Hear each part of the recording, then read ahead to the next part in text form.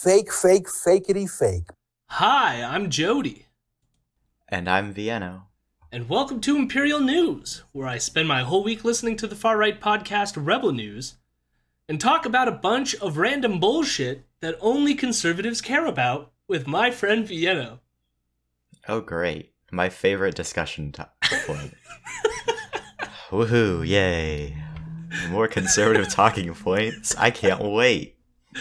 The thing is, usually there is like a coherent narrative or something I can latch on to, but this one really was all over the place this week, so it is what it is.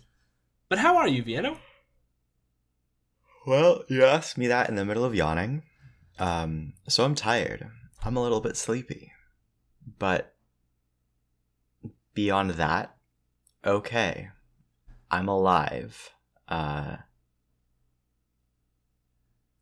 Yeah, sleepy enough to lose track of what I was trying to say there. How are you? I am a little better today. I don't feel great, but that is fine. I have mental health problems and will be going to see therapy, so that's always fun. What? Oddly Gasp. enough, unrelated to this program, people. I often get from people that it's like, oh, covering the far right, that must really like take it out of you. It's like, no, it's everything else in life. Covering Ezra is just like, I mean, it's a festering wound in our society, but not directly related to my depression. Everything beyond the rise of fascism globally is the thing that depresses Jody. Jody's delighted by but part the of what rise I of said, fascism. no. Part of it is it's my brain. I mean, some of it will be situational, obviously, but most of it's my brain. It has been around. My depression has been around long before I knew who Ezra was, so and fascism for that matter. So it is what it is. But I did want to hit something right up front, which is that obviously there was one really big news item and another like sub big news item that we're not going to get to. We're recording a bit late this week because I had a wedding to attend to over the last weekend, and so that pushed our recording schedule up a bit. But of course, that weekend was when this mass shooter decided to kill people, and in their manifesto was some great replacement bullshit, which, again, is something we hear frequently on the show.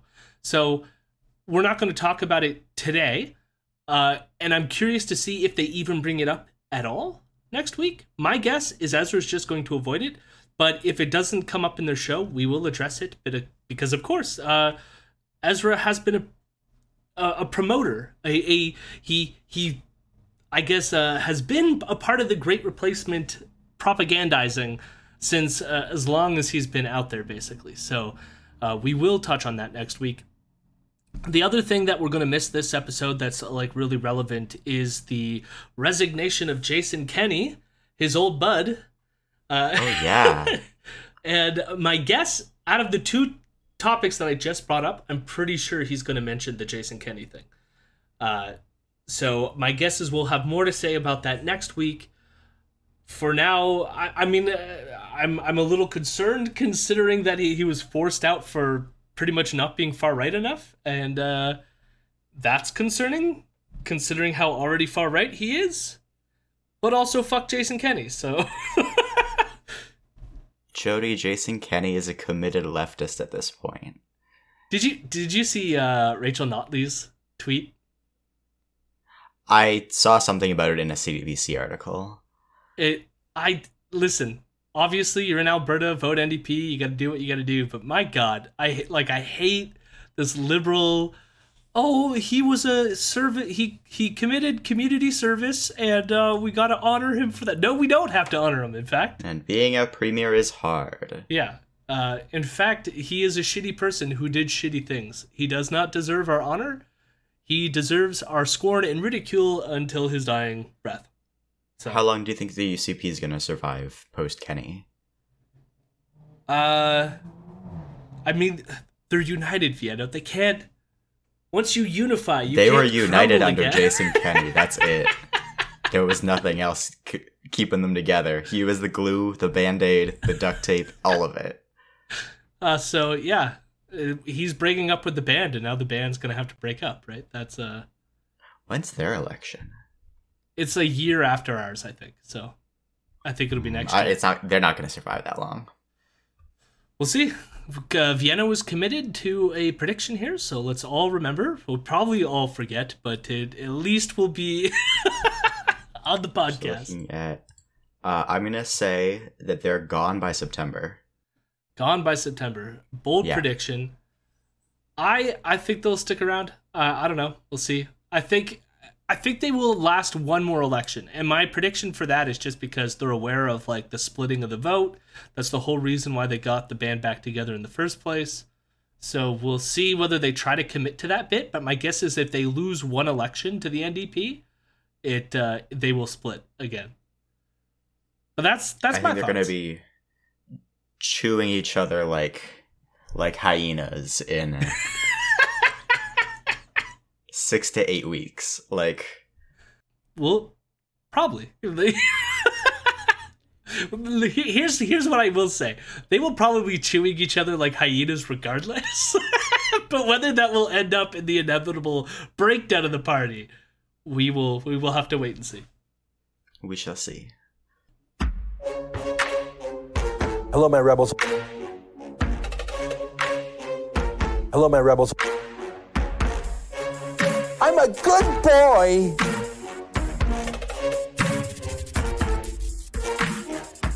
I'm a weirdo. So we are covering the week of May 9th to May 13th.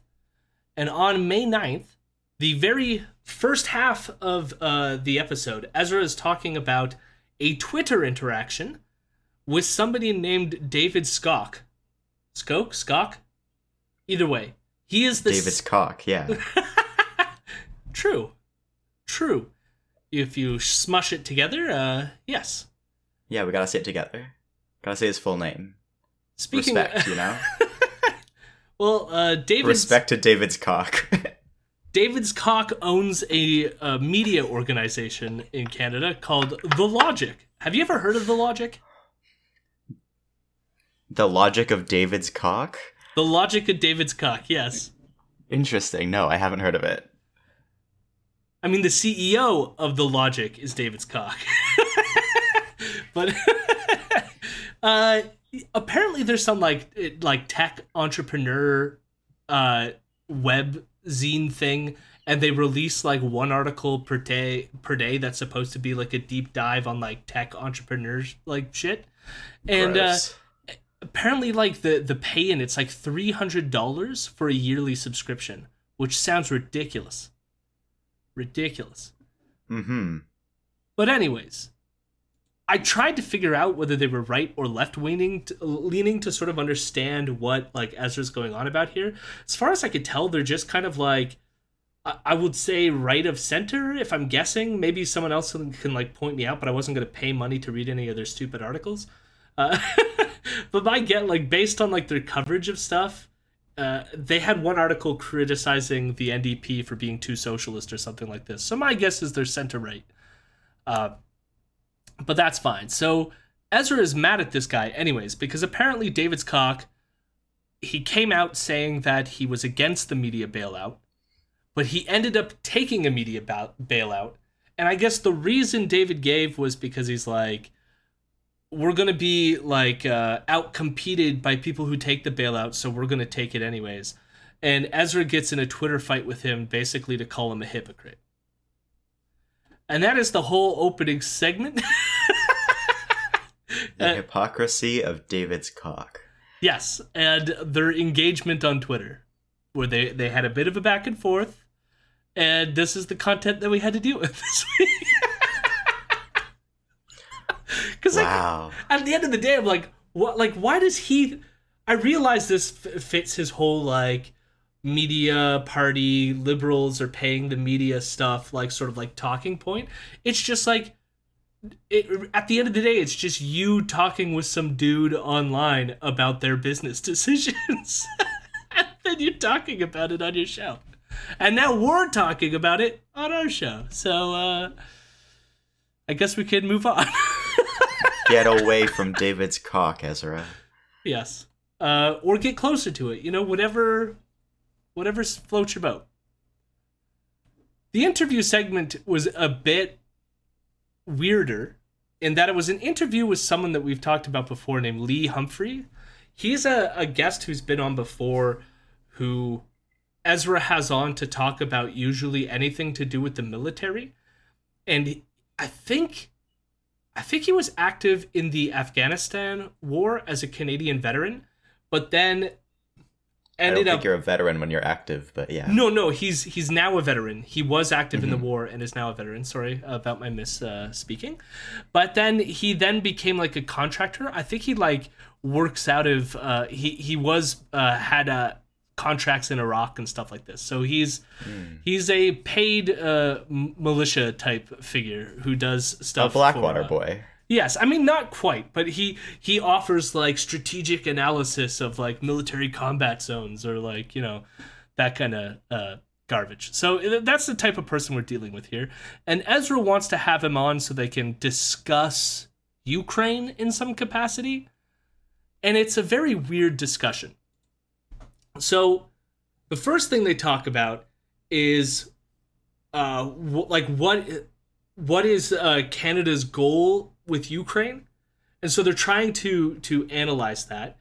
And Humphrey begins by complaining about the Canadian government's recent trip to Ukraine. So I guess both Trudeau and Cara Freeland and other people of the government went to Ukraine on some sort of like, I don't know what you call it, diplomacy mission? Is that what you would call it? Or really it was like an arms selling mission, I guess? Yeah. I wonder when we're going to start selling LAVs to Ukraine. Well, this is part of the at least Lee's argument was he complains that like Trudeau arrived empty-handed. And I was like does Humphrey does Humphrey expect that Trudeau himself was going to personally deliver like the helicopters and missiles? Like he should have flown there in an F-16 that was carrying multiple LAVs. Yeah. I mean, and then it gets even weirder because they go from complaining about him arriving empty-handed to then saying, well, and then it extends into them saying that it's going to take a while for any of the weapons to get there anyways, and they wish it could be faster. But then they go on to spend the rest of the episode worried about Canada being involved in Ukraine. So it's like they want to have their cake and eat it too, because he wants to say that we're not giving them the weapons fast enough. But then they're all like, well, why are we getting involved with them anyways? To make money. Well, duh. Well, they're worried that, like, if Canada gets involved with Putin, that, like, maybe this will start World War III, and, like, they're going back and forth on that. Yeah. Now, Lee is more in the camp that we're not going to get involved in World War III. Ezra seems to be more, like, worried about it. But Lee still, like, surprisingly, at sort of, like, Ezra's questioning, comes out, like, Canada shouldn't even be involved in Ukraine, even though he's mad at Trudeau for arriving empty-handed. He's like, we shouldn't get involved in Ukraine. And then Ezra even, like, I didn't quote, like, clip it because it was, like, very convoluted, but Ezra was basically justifying Putin's act of aggression by saying that he understands why Putin did it in the same way that, like, America was, like, mad at Cuba for being so close to them. Empire's gonna empire, you know? Well, right, but I'm just like, you know, the easy answer is there's like, Cuba didn't deserve that shit either. But, I mean, you are right. Empire's gonna empire. It's just like, I don't know. Maybe don't harass countries that are right beside you just because they don't align with you completely. Yeah, that would be an idea. Yeah.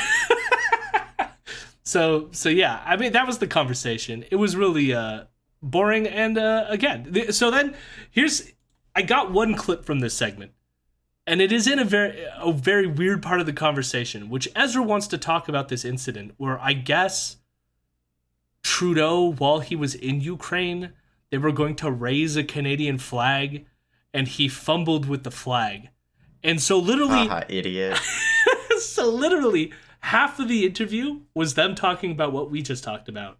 And then the other half was them talking about this stupid flag incident. So... But let me show you a clip, and we'll just play it in the background here. It's not really important, the sound. It's Trudeau raising the flag at the Canadian embassy in Kiev, which I think is a good thing to do. I think it's good to open the embassy there. I think that is a good symbol. By nature, an embassy is there for good reasons, to help Canadians on the ground, to be a diplomatic liaison. I think that's good to reopen the embassy if it's the judgment that it's safe to do so. And if it's safe to do so, that's a good sign too. But here's my comment from a photo op point of view. Trudeau fumbled with that flag for 2 minutes. He couldn't get it. He couldn't get it up. Now, I'm not blaming him. It wasn't his job to set it up. I don't think that there's a special trick to it that he failed to know. I think it was just there's a lot going on there, and maybe they just didn't check in advance that this flag was ready to raise. Here's my point, Lee. This is a photo op trip. It's all for the photos. It's all for the media. And the Canadian media was there en masse. And we're letting this video run so you can see just how painful it was for so long. I haven't seen this video clip anywhere other than on little Twitter accounts. I haven't seen it on the CBC or CTV. Now, maybe I missed it. I could be wrong. But here's my point. If it were Stephen Harper who couldn't raise a flag, or Jason Kenney, like Jason Kenney the other day had trouble getting the gas nozzle out of the gas tank of his pickup truck, every TV station and newspaper ran that because it was sort of funny. And Kenney sort of looked goofy for a minute. It wasn't a moral failing. But I think that the media that accompanies Trudeau, not only do they love him, and they are disinformationers for him, but look at them covering up this little gaffe for him. I can't trust the media at all. And I think I learned this even more during the lockdowns. What do you make of I don't blame Trudeau for the fact he couldn't raise the flag, but I blame the media for covering up this little photo op blemish because they're clearly just propagandists for him. Okay, is it over? That was so long of just like nothing. There's more. This is the thing. There was like 10 minutes of this fucking episode all on this flag. The flag. He fumbled with the flag for 2 minutes, Viano, and nobody covered it. Were they supposed to play the whole 2-minute clip, or the 2-minute clip sped up? Like, well, what? That was actually my initial reaction, was like the reason why the Jason Kenney thing can be so like caught, because it's like 10 seconds. It's like he's trying to get the thing out and he can't. Like, ha ha ha, you know? And there's like the added bit of irony there, which it's like, you know, he's supposed to be like, I'm this oil person, love gas guzzling trucks. Like, that's why he was doing that photo op, you know? And the fact that he's like portraying this like, I'm a truck person, you know? And the fact that you couldn't fuel your truck is like silly, right? Where it's like Trudeau, like it's 2 minutes of him, like how many of us can tie knots? You know what I mean? I don't know what he was fumbling with, but like, okay, 2 minutes of him not getting a flag on a pole, like whatever. Who the fuck cares? What exciting footage! But it's a media cover-up, Viano. They're covering it up. They're covering up a boring clip. The news. They're not doing it anymore. It's like, it's literally, when I first got to this point, I'm like, literally nothing happened that week. That they had to make up a conspiracy theory of the media covering up this stupid flag thing. When he even, the best part in that clip is he explains why no one would cover it. Like, for the same reasons where he's like, oh, Justin was probably just fumbling with like, it was windy, like, they didn't tell him in advance. Like, he gave all the justifications for why this is a nothing story. Only to then be like, why would the media want to hide this footage? 2-minute long footage of Trudeau looking like a fool. They should have played it sped up, just made him look like an expert. Yeah. You know? She's like, and then boom, flag is up. And they wouldn't have had to play the full 2-minute clip.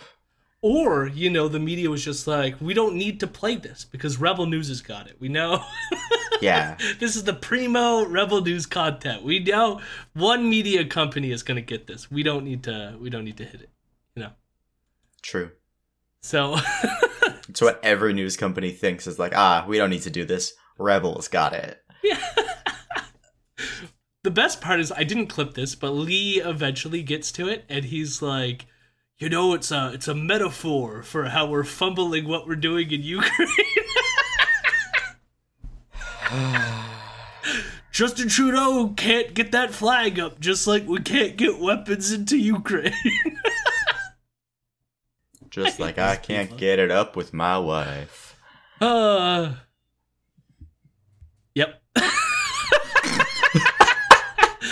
Oh, dear Lord. So we get to May 10th.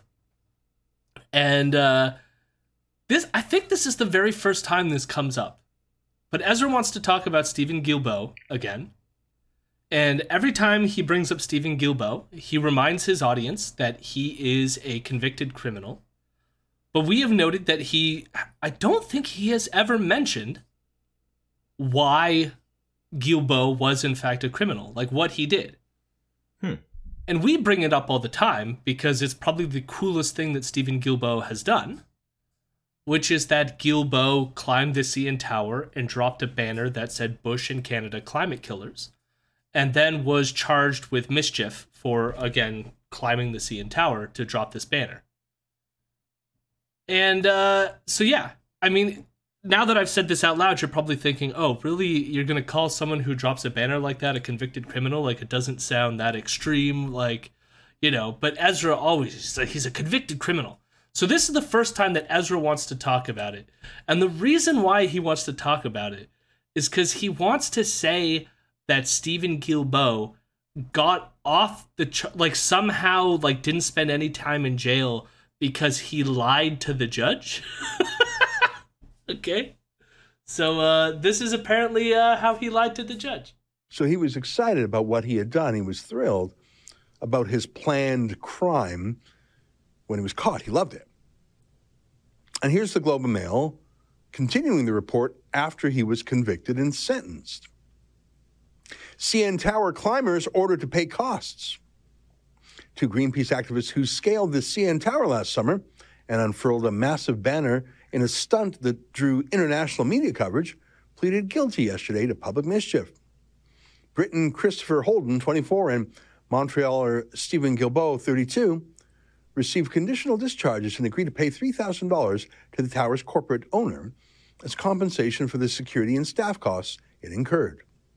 Although a prosecutor told an Ontario court judge the two men were remorseful, both expressed jubilation outside court about having drawn public attention to global climate change and the need to cut greenhouse gas emissions. Oh, so they lied about remorse, and the prosecutor went along with it? They literally said what they needed to say to stay out of jail. Tell the judge whatever he needs to hear. And once they had fooled the judge, once they tricked him, they reverted to their real selves. Is that perjury? I wonder. Is that perjury, Vienna? No. How do you, because you would have to... Story over. I mean, you would have to prove intent that, they intended to, maybe they're we're happy that we got our message out there, but we have remorse for climbing the CN Tower. There's many ways they could, carve this up. That would totally be fine.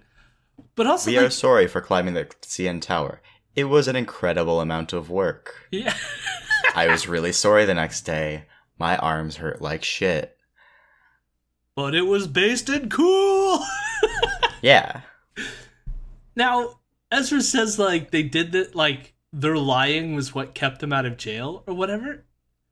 And here's the thing. It's mischief is one of those crimes where, you can see jail time, but, most of the time you'll receive a fine or something like that. Very small. It is very, very unlikely that they would have seen any jail time for this. It's just so amazing that Ezra keeps, they got out of jail because they were lying. If they didn't lie, we would have brought back the death penalty. Yeah. Just for them. Well, they committed perjury. Yeah. That's hung them from the CN Tower. Leave the bodies there. I just gotta think too, like, it's weird that he's never brought this up. And I'm thinking, like, why bring this up? Like, we're gonna get to why he's talking about Stephen Guilbeault in a second, but I'm still just like, why have you never brought this up before? And now that he has brought it up, I'm like, how would his, like, would anyone in his audience be convinced by this, that this is something that we need to care about? I mean, he would talk about that because he was the public safety or whatever dude before this, and now he's Minister of Environment. So maybe that's like why. It's because he's like a super secret climate change activist, blah blah blah blah blah. So that does get into like what we're going to talk about next, and it was a Canadian Heritage Minister, which had to do with like online hate and stuff like this. Was I guess what you're thinking with the public safety, but yes, he is now the Minister of the Environment, and that's kind of what Ezra wants to talk about. But this is like kind of convoluted itself, which is that Ezra wants to complain about this group called Équiterre. And Équiterre is the group that Guilbeault created after he left Greenpeace. It's just another environmental organization, basically. And Ezra's mad, for one, that they're currently running this campaign, which is telling people not to buy SUVs. And Ezra starts off by saying that this ad campaign is anti-family, since I guess in Ezra's mind, the only vehicle that families will ever use is an SUV. And I'm like, I don't know. I drive a van. It's not an SUV. It also uses a lot of gas, but it uses less gas than an SUV. Like, there is ways to, like, parse these things out. That, like, maybe you don't need to drive an SUV if you have a family, you know? But apparently... Jody, SUVs are the car of the nuclear family. Yeah. They're the car of the oil family. I remember as Jesus was writing the New Testament and he scrawled out, "May the nuclear family only drive SUVs." I do recall that. Yeah, and then he had a really long-winded explanation of the concept of nuclear, which was kind of like, yeah, I guess you need to do that back then. But yeah, I mean, his detailed specification of the SUV itself was pretty, ahead of his time. Yeah. Like, combustion engine and oil and, like, where to get all of those things, how to, It was a surprising amount of work. It's like 3/4 of the book, but... So Ezra's, like, he's mad about this SUV thing. And he's mad about it specifically because I guess Équiterre receives government funding. And so he's like, the government is funding this anti-family advertisement that is promoting people not to use SUVs. And it's the company that Guilbeault started. So therefore, the only reason they're getting money must be because, like, Guilbeault is secretly working behind the scenes to give them money. And it's a giant conspiracy, right? True.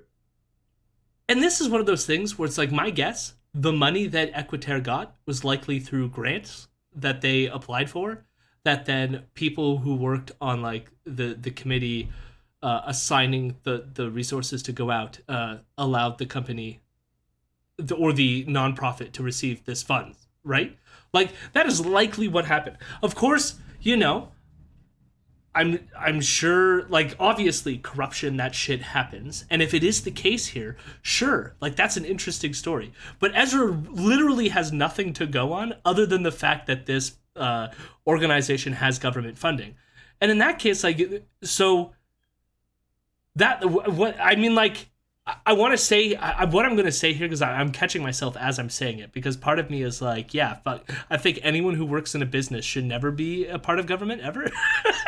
But the other part of me is like, most companies probably have people who work for them that eventually get involved with the government. Does that mean that they're never allowed to get government grants by, like, what Ezra is saying? Like, the idea itself is just really, really silly. No private company should get a public grant. Ezra's right. Well, granted, no private company should exist, but we... Ezra's right. Exactly. I don't think that's the argument Ezra is calling for communism. Yeah.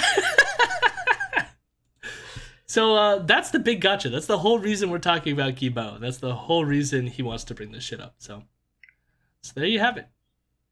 Now, the interview segment was not that interesting, and so we will just move right past it. It was with Gordon Chang, and the whole time Gordon Chang, he wrote the book The Coming Collapse of China back in 2001, and we're still waiting. It's still coming. It's coming. Gonna happen one of these days. And the whole interview starts off with Ezra asking Gordon whether or not China's going to invade Taiwan.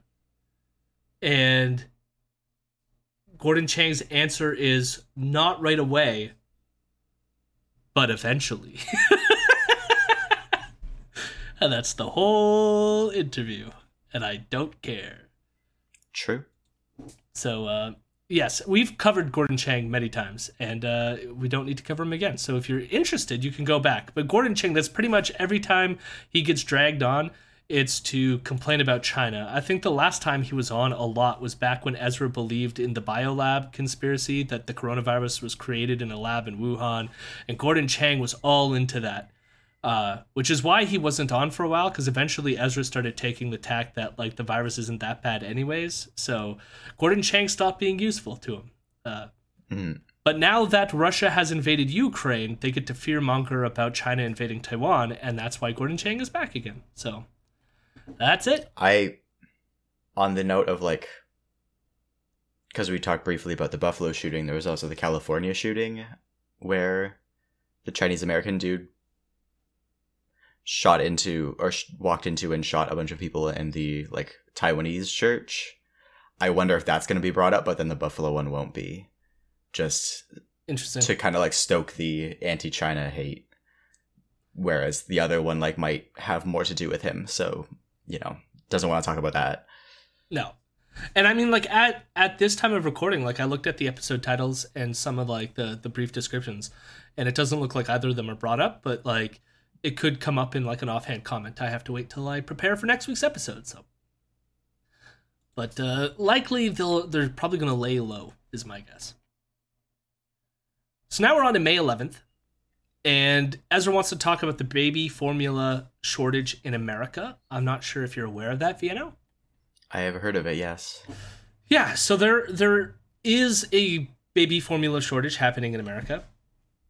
And right off the bat, what Ezra wants to say about it is that he thinks that if Trump was in charge, he would have had it solved immediately, because Trump's a business person. He understands supply chains. True. Trump would have just breastfed all of America's babies himself. Well, while our audience is appreciating that imagery, I will play the clip. Formula has been in short supply since the early days of the COVID-19 pandemic. Back then, customers who could afford it stockpiled formula to limit their trips outside.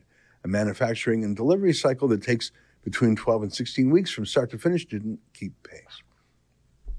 Okay, but that obviously hasn't been a factor in a year, right? That was a factor back then when there was a lockdown, but there has been a shortage in the past year, not in 2020, as the supply chain broke down. That's stuff that Donald Trump excels at. He's a doer. He's a fixer. He knows all about supply chains and logistics. You can't build a skyscraper without that kind of planning and logistics. You really think the mentally declining Joe Biden knows anything about the real world, or do you think any of his team do? I don't think so. He's a doer. Trump built that tower by hand. He got all that material himself. He didn't hire an architect or just anybody because he was a rich dude. No, he was literally a financier. Like, yeah, like all he knew was to throw money or refuse to give money once he hired people. Is another thing he did. But yeah, I mean, there's so many things here that are just ridiculous. Like, okay, so we're talking about this baby formula shortage thing now, but I recall there was something that happened when Trump was president where supplies were needed, and he was, since he's an expert in supply chain, he could have really helped out, right? Which is why America nipped coronavirus in the butt, and no one died from it, and we're all doing okay right now, right? Yeah, true. You're right. Yeah, everything's fine. Thank goodness for our president. There's And no toilet paper shortages, no no, there was nothing. Yeah. I mean, there's we been, didn't there's even been have the virus. there were no scandals. Yeah.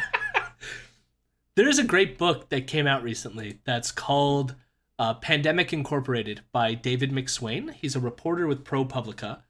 And, I was going to list some examples of all the failures of the Donald Trump administration during the initial stages of the pandemic.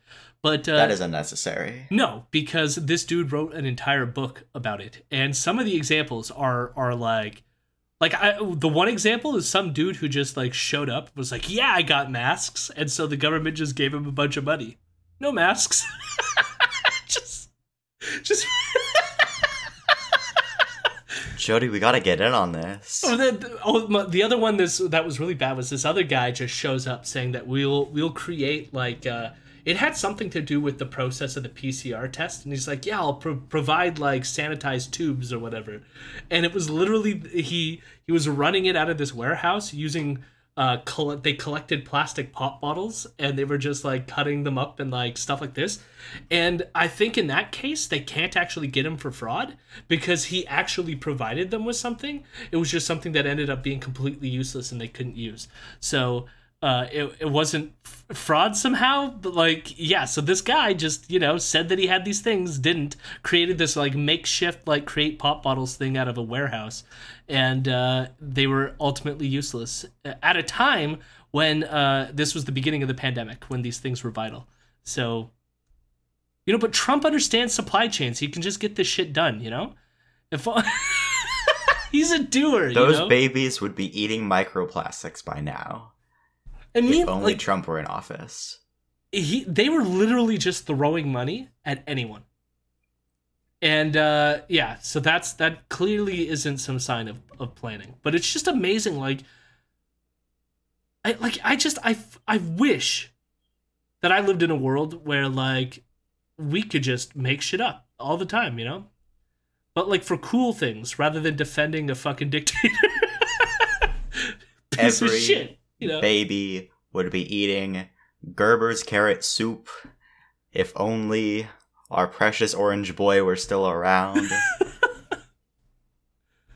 They would all be getting so much keratin that they would be orange too. We would solve racism that way. Everyone would be orange. That's how racism is solved. We just we give everyone that like whatever fucking spray tan that Trump uses. Everybody can only eat orange food and has to have really bad spray tans and hair dye. Yeah.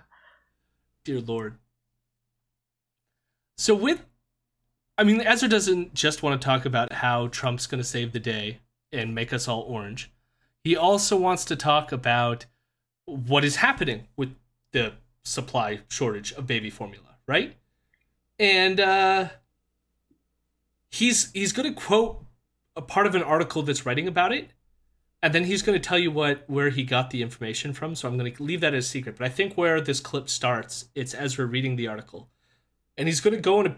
So we're going to get a bit of Ezra sort of explaining the situation, at least from the article that he's reading, and then when we get back, we can sort of like check in to.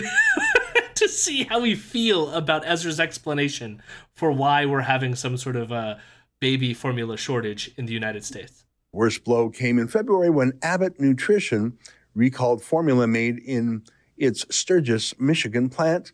2 babies who drank formula from the plant died of bacterial infections, and others were hospitalized, although bacteria wasn't found in the samples they drank. Abbott announced the recall as a precaution. All right. But that's all cleared up now. I mean, here's the Daily Mail in the United Kingdom. You often find the best reporting overseas. FDA it's about the FDA. Why is the biggest baby formula plant in U.S. still shut down after 3 months? Abbott says plant is safe and was not responsible for the bacteria that killed 2 kids, but FDA refuses to reopen it as parents across U.S. struggle to feed their babies. Abbott Labs claims its Michigan plant is not responsible for bacteria that killed at least 2 infants. The baby formula manufacturer alleged an FDA investigation revealed infant formula produced at our Sturgis facility is not the likely source of infection. Abbott claims products from the facility did not cause any bacterial outbreak. The plant still remains closed, despite the findings after shutting down in February amid a major product recall. Abbott says it's working closely with the FDA to restart operations of the plant, as parents across the nation are struggling to get formula for their babies. I won't read any more than that. The Daily Mail is actually great, aren't they? It's summarizing the whole stories in point form. But did you hear it? The FDA won't let them reopen the plant. So yes, that was him reading the Daily Mail point. famously reliable and accurate and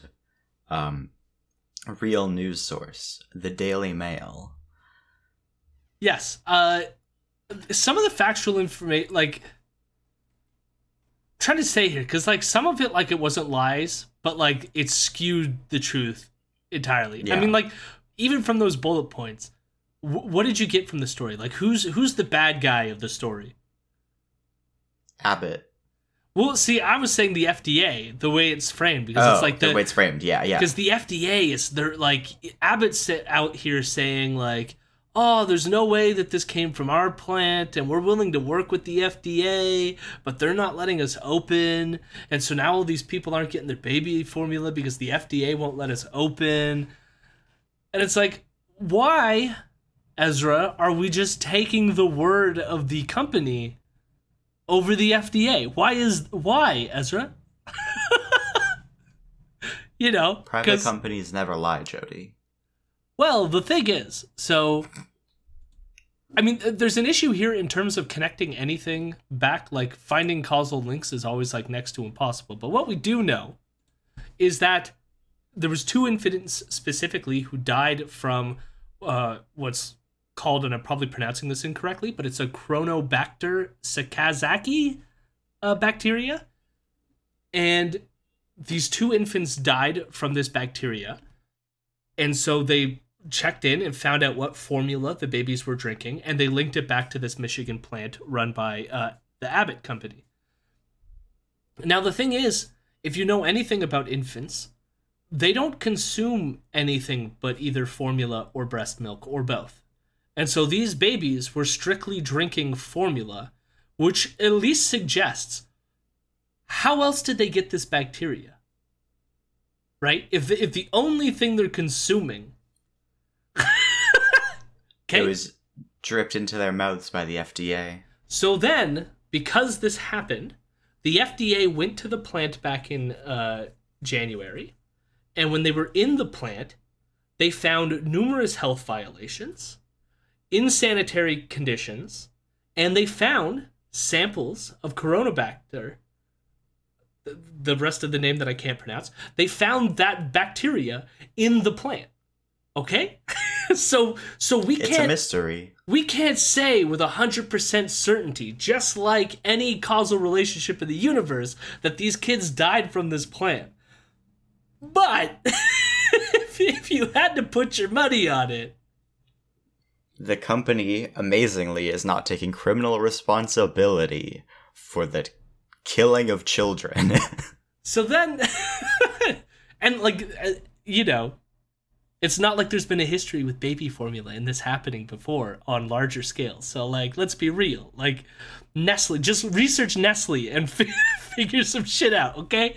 So, either way, so now you got the FDA and they're sitting there going, we got this insanitary baby formula factory, which has already killed, likely killed 2 kids.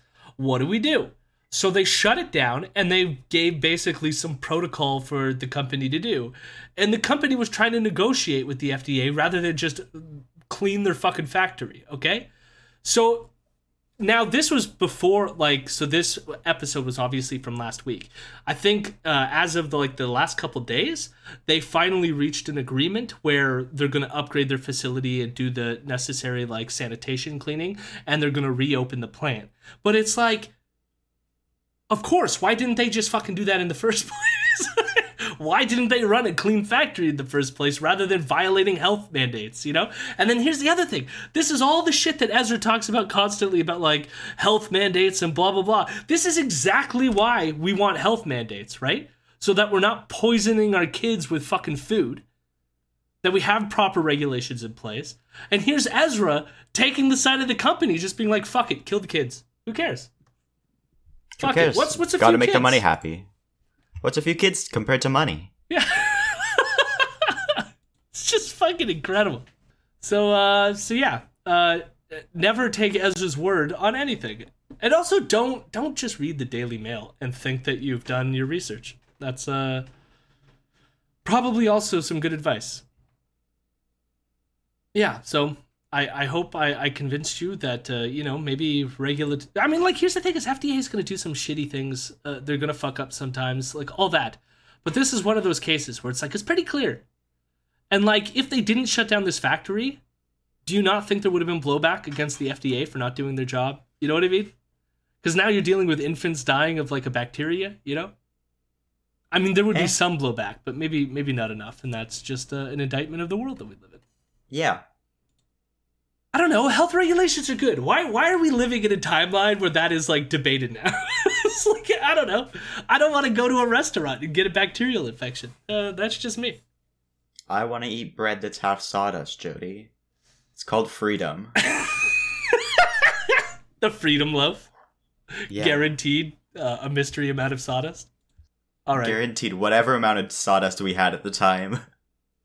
Oh yeah, I almost forgot. Ezra ends the episode because I guess like he ran out of material for the baby formula. So the rest of the episode was he's like, oh, and guess what? There's weirdos out there. And those weirdos want to create synthetic human milk. And they're going to make you drink it just like Bill Gates wants you to drink the poop. And they're coming for you with all their wacky ideas. And they're going to corrupt you. And it's transhumanism. And we're all going to die. And that's how he ends the episode. You know, he makes some points every once in a while. Why? But human synthetic milk, like, whatever. If we can do it, let's fucking do it. Like, why is this an issue? Why is this an issue? I thought he liked technology. I don't understand this turn. I mean, like, he's even said on his show that he's been pro-GMO and, like, other stuff. But it's like, you know, you can be pro-genetically modified organisms when it comes to, like, Monsanto-based corn products and soybeans. But you can't be pro-GMO when it comes to, like, artificial milk, you know? That's... Not to say that GMOs and technology necessarily being used there, but yeah. I wonder what his audience thinks of GMOs these days. I don't know. He's barely brought it up, but he still has Patrick Moore as a guest every once in a while. I mean, it has been a while, but I guess they did like a seminar like less than a year ago with him in front of an audience. Patrick Moore, for those who don't know, used to be a member of Greenpeace. He's now like a talking head for Monsanto and other companies. And yes, I'm not against GMO here. I'm saying this all just because it's like I'm against Monsanto, but it's like it's weird how like Ezra's like stance on technology is like if he likes the company, he's pro the technology. But even if because Bill Gates isn't connected with the human milk, synthetic human milk piece that he reads, it's just that Bill Gates said, "Oh, hey, this is a neat idea," and that's like automatically makes it bad in Ezra's eyes because don't you know that Bill Gates he's a pedophile with Jeffrey Epstein, so. Therefore, synthetic human milk is bad because he liked it. Which is not a very good argument, you know? So then, Ezra moves off the weird milk stuff. Or he's on the new weird milk. Maybe he just wants all the synthetic human milk for himself. I don't know. But he has Derek Sloan on to talk about the Ontario election. And most of it's just boring inside crap that I don't care about. The only interesting thing that happened in this discussion had to do with the splitting of the vote. So you have mainly the New Blue Party, which is kind of the bigger of the far-right parties right now in Ontario. You then also have the Ontario Party, which was Randy Hillier's party, I think. No, I think... That was Derek Hillier's Sloan's? was the Ontario first. Okay. And that didn't get party status. And then Sloan's is the Ontario Party. And he already had prior status prior to him becoming leader. I didn't fully look into it because, like, I personally don't even really care. But I guess, like, from what I gathered from this interview, I guess it's their Ontario First people who are running. They're just not running a full slate of candidates across. Like, I guess they could run as independents, because I think Hillier is still running, right? Yeah, I think so. Because, like, basically, Sloan just talks about, like, all these different parties, and he lists out all his candidates, because I guess there's some, like, quote-unquote, like, big-name candidates under the Ontario Party as well. And so anyways, they're just talking about, can they all get along? Are they going to vote split the already vote-splitting far-right parties? And that's sort of what he's going to address here. You know, I couldn't agree more. I think we need to have more unity. I can say on our part that we've reached out to the New Blue on multiple occasions. We published actually publicly a proposal that we sent to them privately, and that was not answered. And if they say the opposite, they know my phone number. I'm ready to talk anytime. I'd be happy to work together. Obviously, we're coming very close to this upcoming election, so it may be something for another time. But I think at the very least, there should have been some kind of arrangement to not run candidates against, prime candidates of the other party. And we would have been happy to do that. In fact, even though we haven't heard back from them, we're not planning on running a candidate against, for example, Belinda. We think that she deserves the respect to run unopposed. Unfortunately, they haven't taken that tack, and they're running a full slate against even some of our stellar candidates. All of that aside, I do feel, though, the approach needs to be a positive, uplifting approach. We've tried to do it that way. And I would really caution some of the other groups. Let's not do the, character assassinations. Let's not do, the mudslinging. Let's focus on the target. Let's focus on where we want to take Ontario. We've had enough destruction the last couple of years to last a lifetime. Let's focus on rebuilding the province. Now, I wanted to play that only because we often online and even on the show sometimes talk about, like, leftist infighting and the leftists tearing each other down, and we can't get the solidarity we need. And often people reflect that this doesn't happen on the right, that somehow they can stick together. And I just wanted to play this to show that that's not true. I mean, the right wing just has as many people bloated with their own egos to, like, create multiple parties that they then fight and bicker with each other over who's going to be the next, like, fringe party. So, yeah, just worth highlighting that. But also kind of funny that, like, even Derek Sloan's like, come on, we didn't run anyone against Belinda. And then the New Blue Party was like, fuck you. Just ran people anyway. So, yep, good fun. Just a note on, so Hillier is not running again. Oh, okay. And the Ontario First Party, never finished their registration process. And has since been kind of mostly replaced because even the plans to run candidates for the unregistered Ontario First Party, none of those candidates ended up running nice successfully. And so the Populist Party of Ontario, which looks a lot like the People's Party in terms of, like, logo, and it's like PPO and everything. And I guess that's where the Ontario First Party's website now redirects. So it has been replaced, but there is nothing about who might be running for them or anything. I wonder with the name Ontario First as well, whether they got that from the Canada First people.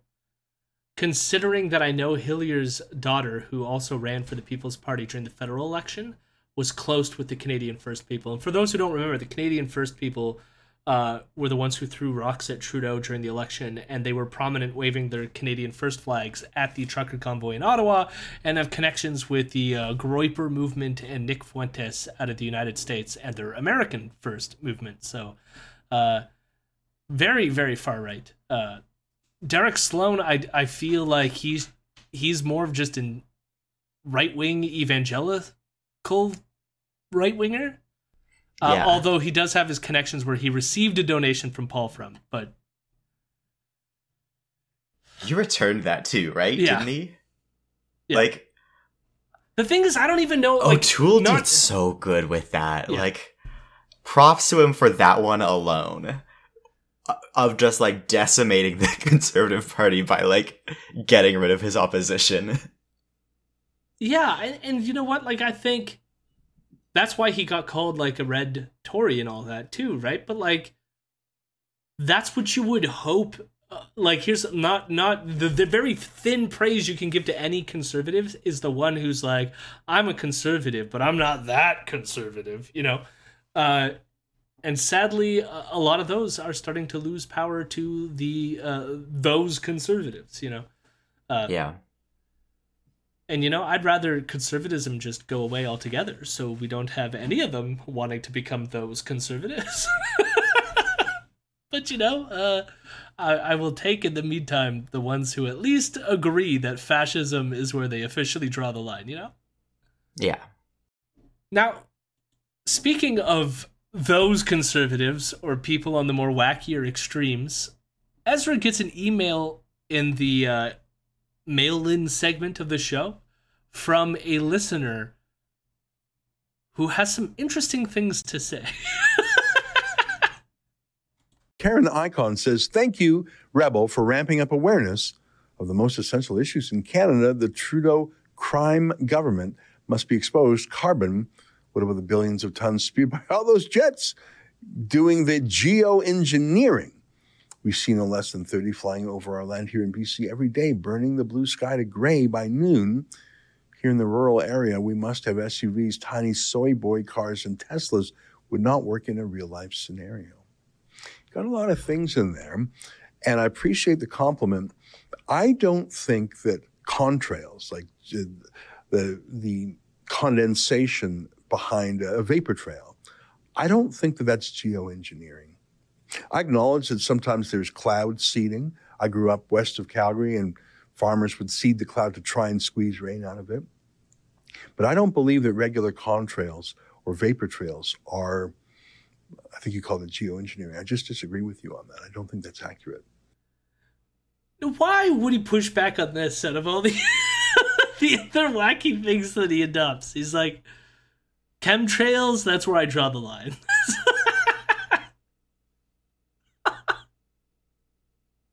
I don't know. I would just like to acknowledge that the writer of the letter was Karen Icon. She's an iconic Karen. Yeah. I didn't even pick up on that, but yeah, I don't know enough about the chemtrail shit to really like know why he would push back against it. But also just like it was very hard to parse to what extent this person was a troll, and maybe the name Karen Icon like indicates some trollish behavior, but because what they were saying was like carbon being dumped into the atmosphere from planes, which is something that planes do because they're burning fuel. I mean, No, they don't. No, they don't. Planes are solar power. True. Okay, my bad. Planes are wind power, Jody. Idiot. They fly, don't they? But is it? That's wind. And then we don't know, they're geoengineering, but there's a subtle truth there where it's like, if you dump a lot of carbon into the atmosphere, you're going to geoengineer the planet. Like, there's this, like, because the chemtrail conspiracy is usually like they're dropping like mind control drugs in the air or whatever. And I'm like, that's not quite it. But Ezra still takes what the person is saying as a chemtrail thing and then like shuts it down. No chemtrails on the Rebel News show. Like, I don't know. I don't know. Troll, not troll. Interesting email nonetheless. Yeah. I also love the throwing in of like soy boys driving electric vehicles. That's right. Electricity is just soy. Soy is electricity. They're the same thing. Yeah. The more Where you do know. you think it comes from? Yeah. So now we're on to May 12th, and Ezra talks about the conservative leader debate. And I didn't watch any of it. And I didn't need to watch any of it to prepare for this bit, so I'm not going to watch any of it. But Ezra wants to talk about it because I guess the moderator was silly. and Ezra doesn't like him. So he's a guy named Tom Clark. Now, when he was talking about Tom Clark, I was like, who the fuck's Tom Clark? And I Googled him, and like, he looks very familiar. He used to, maybe not for you, Vienno, because there is a 10-year age gap between us, but I remember growing up, Tom Clark was a personality who used to be on CTV all the time, so I've seen him. I think he did the like national news broadcast on CTV for like the longest time. He might have retired like in 2016. So, yes, so he's this guy who's just a news personality. And Ezra gets this idea that somehow he's a liberal plant based on the questions he was asking during the conservative leadership debate, even though he was invited to be there by the Conservative Party.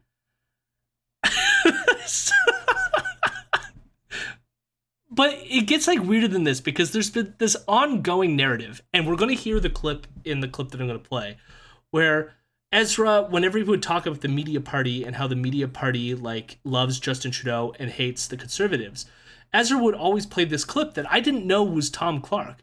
But in the clip, Tom Clark asks Trudeau how, like, what shampoo does he use? And Trudeau like answers frivolously. But like Ezra always used this as a clip of like, this is the evidence of the media party just loving Trudeau. But as you could hear in this like clip, these are the kinds of questions that Tom Clark asked at the Conservative leadership debate. Okay? Now, in the middle of the clip I'm about to play, I cut out a bunch of stuff because he plays like all the time. So it'll be things like, what Netflix are you binging and stuff like this. Yeah. And so... Okay, I saw like a screenshot of that on Twitter and it was just like, what? Yeah, so... Why are they talking about such weird things? He also had this thing where he made it like a game show where they had like paddles at one point to like... Anyways. If anything, like, to me, this makes the debate sound more fun. To be honest, debates fucking suck. You might as well add some sort of like Bachelorette choose the ping pong paddle thing or whatever. But all I want to say is I did edit this clip you're going to hear, but all I did was I took out... Ezra plays this like long segment of just Tom asking question after question. Like, we don't even hear the answers. All Ezra is focusing on the questions Tom asks. And in the clip I'm going to play you, Ezra tells you the questions he asks anyways that eventually you hear in the B-roll. So I just got rid of that stuff for, like, added fluff that we don't need to hear. But I will play this clip because listen to how Ezra feels about Tom Clark and how he handled the moderation of this debate. He started off by saying it was going to be a serious debate. And for the first few seconds, I believed him. But whether it was lack of preparation, lack of imagination, or he was literally a mole trying to undermine the Conservatives, the largest section in the entire debate was not about foreign policy, was not about economic policy, was not about political campaign tactics. It was reality TV style, Bachelorette TV style questions like, I don't know, what book are you reading? What music are you listening to? What historical figure would you like to have dinner with? If you binged watched a show on Netflix, what would it be? Those 4 questions, he actually asked them. I think it was Patrick Brown last night who answered saying, look, I'm on a campaign. I'm running around this country. I'm not curling up with a nice book to while away the time. It was a bizarre question. I mean, have one of those just for a lighthearted moment to cleanse the palate. But it was seriously the longest part of the entire show, the entire debate, were these, and it dawned on me that maybe that shampoo question that Tom Clark put to Justin Trudeau, maybe that wasn't just softball. Maybe that's the true intellectual level at which Tom Clark operates. I mean, seriously, the shampoo question, how's that any different from the Netflix question? Look at it again in the light of his disastrous performance last night. So I guess the first thing I should ask you is, are you feeling lucky? I mean, the entire country wants to know. What shampoo do you use? What a disappointing answer this is going to be. Whatever happens to be hanging around at the time. I think the only thing more embarrassing is that Justin Trudeau gave a thoughtful answer to the shampoo question like he was ready for it. When you heard the shampoo question, did you think Trudeau was ready to answer that? No, he seemed confused. Like, I love... I love Tom Clark. I feel like Ezra, he's disappointed. I think that the thing is, the biggest takeaway I get from this is that he's just disappointed that clip that he used to use as propaganda turns out that it wasn't as good propaganda that he thought it was, because it turns out that Tom Clark is just an idiot. He's our idiot, you know? He's the people's idiot. But then he's still... You know how, like... he wants to salvage it. Because he's like, oh, but Trudeau's answer was still... Like, he's like, I love that clip, you know? He can't let it go. Yeah. You know how there used to be, like, the village idiot or, like, the town crier? And I don't know if those at all were related. They just sound like the same thing in my mind. Tom Clark should be that for Canada. Like... I don't even think he's an idiot. Like, the funny thing is like, I think that's just his shtick, you know? And then it's funny because it's like, the Conservative Party got him to moderate their debate. So it's like, all right, this is the kind of thing that they wanted. Like, did they not vet the moderator before asking him to show up? I mean, that also does sound in character, so... And these are the people we want to run our country. Oh my god. We then move into like actual content. So Ezra does want to get to the actual things that got said during this debate. And there's two main issues that Ezra wants to talk about. And he uses them as kind of like liberal gotchas brought by Tom Clark. And I want to say right up front, I actually don't know. I could not like glean from Tom Clark what party he supports or what his party affiliation is. He seems like your typical centrist Canadian. So he could vote conservative, he could vote liberal, and neither would surprise me. Now, apparently, the two questions that he brought up that Ezra thinks were liberal gotchas had to do with, one, Roe v. Wade, and the other one had to do with truth and reconciliation. I will play you at least the Roe v. Wade thing and see how Ezra responds to Tom Clark even raising that question.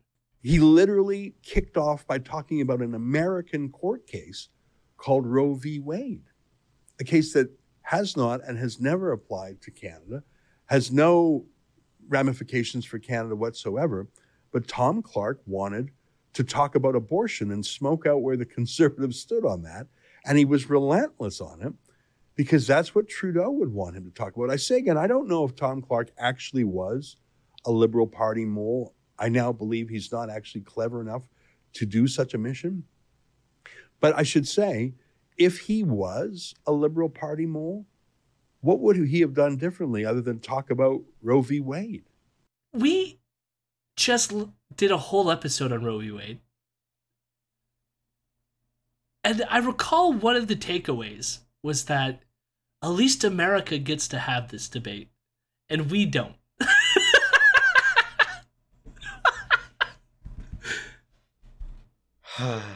And now,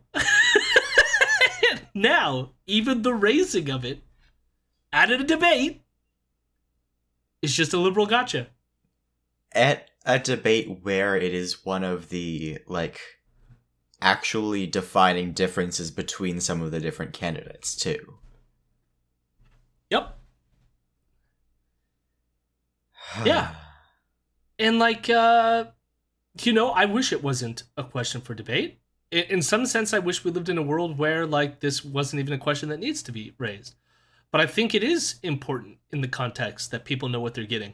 And if one of those conservative leaders wants to be in control of their party, when again, it's like somewhere between 70 to 90% of this country supports abortion.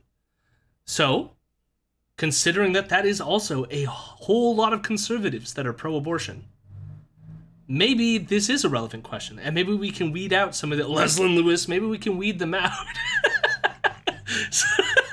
That was not very well done, Jimmy. That hurt my ears. Leslyn Lewis. That's better.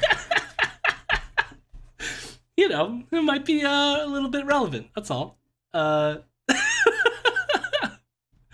You know what's the most shocking about the clip that we just played, though? So Ezra says this. The interview segment of this week's episode was him talking to his fellow employee, Adam Sues, as Adam Sues was at a March for Life rally in Calgary, where people were, anti-abortion marching in the streets. And somehow Ezra's like, how dare this liberal reporter ask the candidates about Roe v. Wade and about abortion? Now I will return to my correspondent, who's now on the field documenting the anti-abortion movement in Canada. God. It's just, it's so fucking unreal and stupid. And just like, you know what? Like, it's amazing to me, like, how stupid fascism is. And it's coming. It was stupid then, it's stupid now. Yeah. Like, and yet it keeps coming. It's on the way no matter what you do.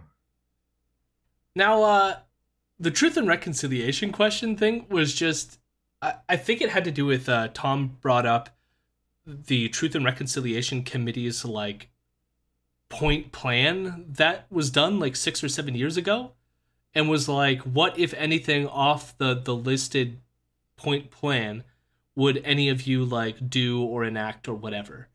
And so Ezra's complaint was like, who remembers this point plan? Like, who, like, it was 6 years ago. Like, who cares? Blah, blah, blah, right? And part of me is like, I don't know. You're running to be the leader of this country. Maybe a plan that was, like, worked out with the Indigenous community about truth and reconciliation is something you might want to, like, I don't know, enlighten yourself about. And even if you don't have, like, exact knowledge of, like, what every single point is on this thing, you could probably spitball some answers, being like, here's something we could do to resolve some of the issues between the Indigenous community and our government or something. Like, there's some answer that you could give, right? But his response is just like, it's a gotcha, because now, like, nobody knows what's on this list, and now it makes them look stupid. Like, yeah, like, it's pretty easy to say some bullshit like, oh, we're gonna end boil water advisories. Yep. Even Ezra complains that the question wasn't about the boil water advisories, but there's no reason why you couldn't have brought it up to answer this question. You know? Yeah, and, like, chances are it's not one of the main points, but it is still something that they could say that I'm sure they're all aware of, too. Yeah. And that was it. That's all he had to say about the leadership debate. God. Which takes us, and here's the thing, too. It's like, it's funny that he's complaining about the guy who hosted it and all this stuff, when it's like, the fucking election's not till September. So it's like, there'll be plenty more debates from here till then, okay? Don't worry, Ezra. You'll get the kind of debate you want eventually. So we then get to May 13th, Friday the 13th, and the entire episode was Ezra defending the people who were shouting at Jagmeet Singh and calling him a fucking traitor and swearing at him as he got into his vehicle. And Ezra's response to this is, how is this any different from the fact that Trudeau and Jagmeet called the convoy people racists and bigots? So therefore, they're allowed to, based on free speech, to just hurl insults, and how dare anyone, like, investigate what happened? And there's some sense in which I'm like, I don't think anyone's going to be, like, charged with what happened to Jagmeet. Yeah. But, like, the thing that struck me is, like, irony, because of course this was before, like, this is before the shooting that happened on the weekend, so it wouldn't have been, like, first thing in his mind, but it's like, we have radical white nationalist terrorists in this country that do violence. He would have that, though. Well, yes, but the point is, there's something, say, a little bit more concerning when you have people yelling fucking traitor at one of our leaders of one of the major political parties in this country who doesn't who happens not to be white, you know, like maybe that is something to be a little bit heightened in our awareness towards, you know, that there's a legitimate concern here, you know. But of course Ezra doesn't think that that's the case at all, because the truckers aren't racist, you know. Even the fact that even the lawyer that they hired might be defending the people who have the guns out in Coutts, Alberta, but you know, we don't have to get into all of that, you know. They're harmless. They just love bouncy castles, and they're fun, and they love swear words and shouting them. What can be done about that? Well, I'm also it's part of their friendly nature. I'm also like, what do you do to traitors? You know, if you actually think Jugmeat is a traitor, what is the punishment for traitoring? What has Canada's you know, legacy of dealing with traitors been? A certain, you know, Louis Riel comes to mind. So, yeah. Anyways, that's pretty much the whole main segment of the episode, and it's amazing hearing it. Like, I had no clips to play, but it's like to defend these people right before the weekend where an asshole murdered people because of the color of their skin. It's just like, it can be overwhelming to a certain extent of just like they of course they're feeding into it, and like he's not mad. We can't know what's in his heart, what he wants, all this stuff, but it's like, if you're promoting this and you're letting it get hyped up, when one of them eventually goes and kills people, then you're gonna like pretend to feel bad about it, which he has done in the past. No, he pretends. Like, even when the thing happened in London, he's just like, oh, it was bad, blah, blah, blah, and then spends the rest of the time attacking the media for calling the guy a racist, you know? It's just like, yeah, I just want to make sure to highlight that this guy, you know, we call him a racist for a reason. That's the one thing where, like, I feel like if he wants to come at me for defamation or whatever, that's the one thing that I think that we can beat him in a court. I think we have enough content on this show that indicates that Ezra says and does a lot of racist things. And I do not think that is controversial. And defending a bunch of white people hurling insults at our non-white leader of a political party is another piece to that puzzle. Now, the last interview is with Ben Weidengarten, and he's, again, speaking of racists... Yeah. We usually talk about him, but this time I had nothing to say about him. He's literally... So, for those who don't know, because you're not watching or listening to every episode, Ben Weidengarten wrote American Ingrate, which is about Ilhan Omar, and it feeds into these conspiracy theories that somehow Ilhan Omar married her brother so that he could get a green card and enter America, and like all these kind of wacky conspiracies, none of which are true. But he's a frequent guest to Ezra, where they talk about tons of things, and Ben Garten is like a lot more overt on the racism than Ezra is. However, this piece, Ben is just complaining that there's this person who got hired by the Biden administration to do like social media stuff. And the person releases like cringe TikToks. And that's it.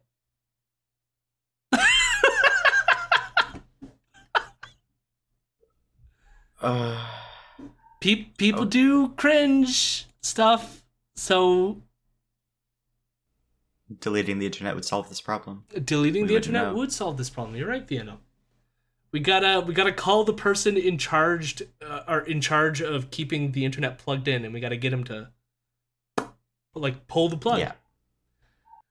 This experiment has gone on for too long. It definitely has. End our suffering! Please, let it end.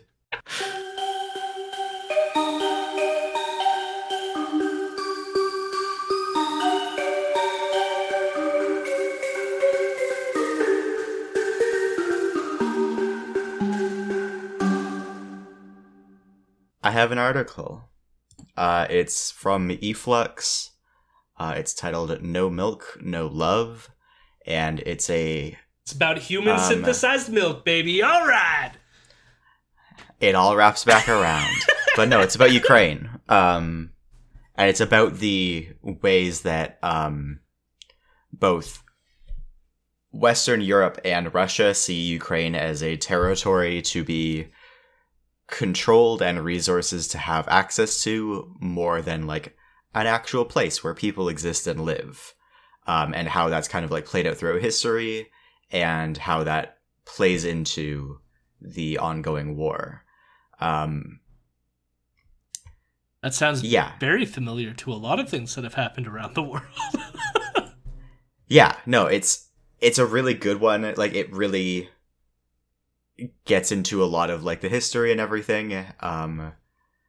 Like going back hundreds of years, and then within like the context of particularly coal, steel, and wheat, and then into the kind of like the views where, you know, Europe can never consider Ukraine as fully Europe because it has to be kept at a distance, and then Russia can only like see Ukraine as, you know, an almost anti-Russia, or itself as an anti-Ukraine, and how that kind of like plays into how Ukraine is treated and its own national mythologies, and how, you know, one part is like talking about how the first post-independence Ukrainian textbook talked about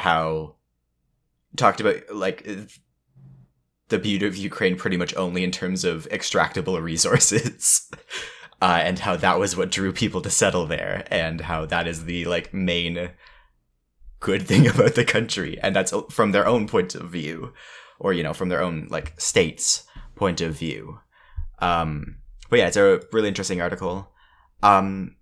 And in terms of like actionable things too, just because we talked about Ukraine and like, you know, arming or whatever, and like weapons manufacturing and all that, the real thing that we can do to help Ukraine is call to cancel their debt. Because the thing is, throughout this whole crisis, like since well before the invasion started and everything, Canadian aid has come in the form of loans. They have to be paid back plus interest. So Canada's not only making money by like selling them and giving them weapons, they're maintaining a sort of like client state form with Ukraine by just supplying them with a lot of high interest loans that they'll then be having to pay back for decades or more. So if Canada actually cared about helping the country, they could just either give them grants or forgive them a whole lot of their debt, because oh boy, is Ukraine in debt. So yeah, contact your like government people and be like, hey, why the fuck are we like giving them loans? Or why are we still like demanding that they pay back their loans from previous loans we gave them? Because that is an actual thing that doesn't involve weapons manufacturing that can help Ukraine. Yeah. Guess I'll just end with saying as well that in terms of things that people can do, and like this isn't going to happen for another few weeks, so I'll remind in the next few episodes as well, but June 5th, especially if anyone is in London, Ontario, there will be a march in solidarity with the Afzaal family. It'll be a year anniversary after that attack in London, Ontario. And yeah, for those not in London, like, you know, I guess you could just say things, get the message out. White nationalist terrorists are not welcome. You know, they exist. I mean, I like these people. It's like, it's not really Canada. It's like, no, they're here, but we can show that we do not appreciate them. You know. So please join us. We will at least be there for the June 5th march in town. And so yeah, and I'll post some more updates and obviously on the show as the date approaches as well. But yeah, keep that in your hearts and minds and all that. And with that, if you support and enjoy what you've heard so far, please give us a few bucks over on patreon.com/Imperial News. If you want to stay informed about what we are doing, you can also find us on Twitter at Imperial News with a Z. We have a Discord set up. We do Twitch streams every Monday, Wednesday, and Friday at 8 p.m. Eastern Standard Time. You can find videos on our YouTube channel, and you can find all the links in the show notes on this episode. Lastly, you can email us any questions at imperial.fake.news@gmail.com. Special thanks to my friend Mason Tickle for the transition beats. You can find his work at masontickle.com. Thanks for listening. And Human Milk, you canceled because we have the new improved milk. It's coming. It's going to be better than human. It's going to be superhuman milk. End the episode. We're done. Albumbia, Albumbia, how lovely are your wheat fields. Ugh.